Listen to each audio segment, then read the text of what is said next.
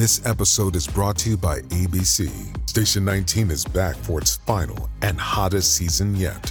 Andy finally becomes captain, and she's going to give it her all to be the best leader the station has ever seen. Will she succeed?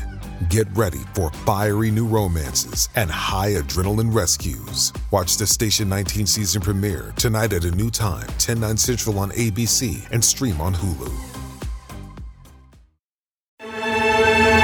You're commuting home with Katz and Cosby. Now here's John Catsimatidis and Rita Cosby on 77 WABC.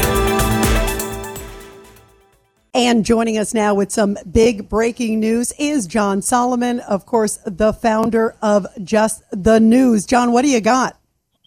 A lot of breaking news around today. Just a little bit ago, the Fed raised interest rates another quarter point, a sign that inflation has not been tamed. And even though there are concerns about banking in America, interest rates still need to go up to slow down the economy that's burning hot from all the government spending of the last few years. DirecTV, well, they finally reached a deal to put Newsmax back on. A lot of conservatives are happy about that after belief that there had been some cancel culture going on there. That's important. And I just had an interview a few minutes ago with the House Judiciary Committee Chairman, Jim Jordan. He's getting in on the game on the New York prosecution. Not usual for Congress to wade into the questions of local prosecutions, but he says, listen, I have a suspicion, I have some evidence that leads me to believe that maybe people in Washington tied to the Biden administration, the Democrats in Congress, maybe even Robert Mueller's old team might be putting pressure on Alvin Bragg to bring this case to change the election results in 2024, and I'm digging in. That's a big piece of news that we're going to be breaking on Just the News in a few minutes. Wow. And John, what else is happening? I mean, I thought the Fed did the wrong thing increasing interest rates because it's going to hurt the banks itself. Furthermore, it's going to hurt our real estate industry furthermore. And they're chasing inflation, but with crude oil being below $70 a barrel, they should pause. They should have paused, and it was wrong, but it is what it is. Yeah, listen, a lot of people are thinking and speaking exactly the same way you are, John. I think there's a concern that the time to have ramped up inflation or interest rates was sooner, long ago. We missed that window when we weren't aggressive enough, and now doing it in the middle of a slowing economy. And you saw home prices for the first time in 11 years went down last month. We haven't seen that in over a decade.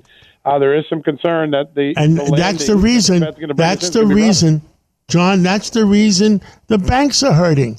The price of real estate went down. The price of bonds went down. So the collateral that the banks have is in the toilet. It is.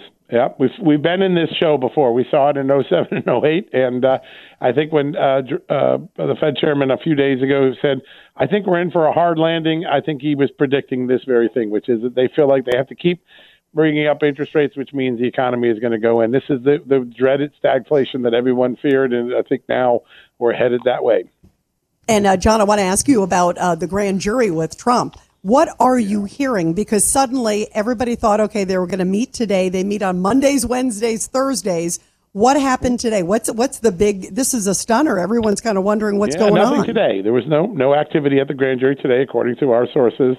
This grand jury normally meets Monday and Wednesdays. Occasionally it meets on Thursday. There's some speculation. Maybe it'll come in tomorrow to either hear a witness, maybe make a vote. Right now, law enforcement is telling us they don't expect anything this week, so they had been put on alert this week. We're now being told that they're setting their sights on next week as a possible arraignment date if it were to happen. I think the big thing is, and I know John had a great interview. I talked to Robert Costello. I went through all the documents that Robert Costello provided the grand jury on Monday. This is the surprise witness, sort of a pro-Trump witness in the sense that he just doesn't believe Michael Cohen. And when you read through these documents, you see really significant problems for Michael Cohen's credibility. He already has problems. He's been convicted of lying to Congress. But in these documents, you see other lies that weren't prosecuted, but that will be clearly brought before a jury or a judge when this begins. One of them is, if you remember back to 2019, he and his lawyer assured Congress he had never made a request to get a pardon from President Trump.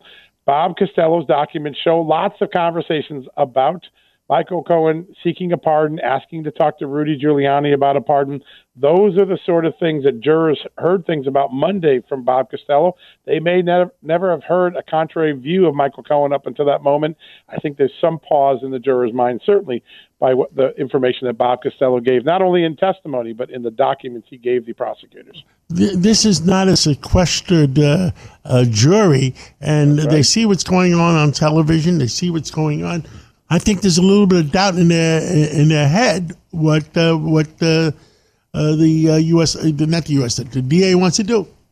Yeah, there's no doubt. Listen, even the DA's most fervent prosecutors, the guy who wanted to take Trump down a couple of years ago on a different case, he's called this case the zombie case, the weakest case. Most of the legal pundits on TV, even those on pro-TV network, pro-Democrat networks like MSNBC, CNN, they're all raising really serious concerns. And last night, Van Jones, who I think has a really good pulse on what goes on in the left, he's a very smart man. I think he reads the left right, says he thought just what you thought, John, which is that maybe this prosecutor has a little bit of pause, realizing maybe this isn't the case I want to lead with. We'll see. Many times we don't know what's really going on at a grand jury. We've got to let history play out. But I do think the evidence that Bob Costello gave the grand jury, particularly if you take time to read the documents, you see some problems here that any prosecutor is going to have. And it's probably why the federal prosecutors and Cy Vance before them chose not to bring this case.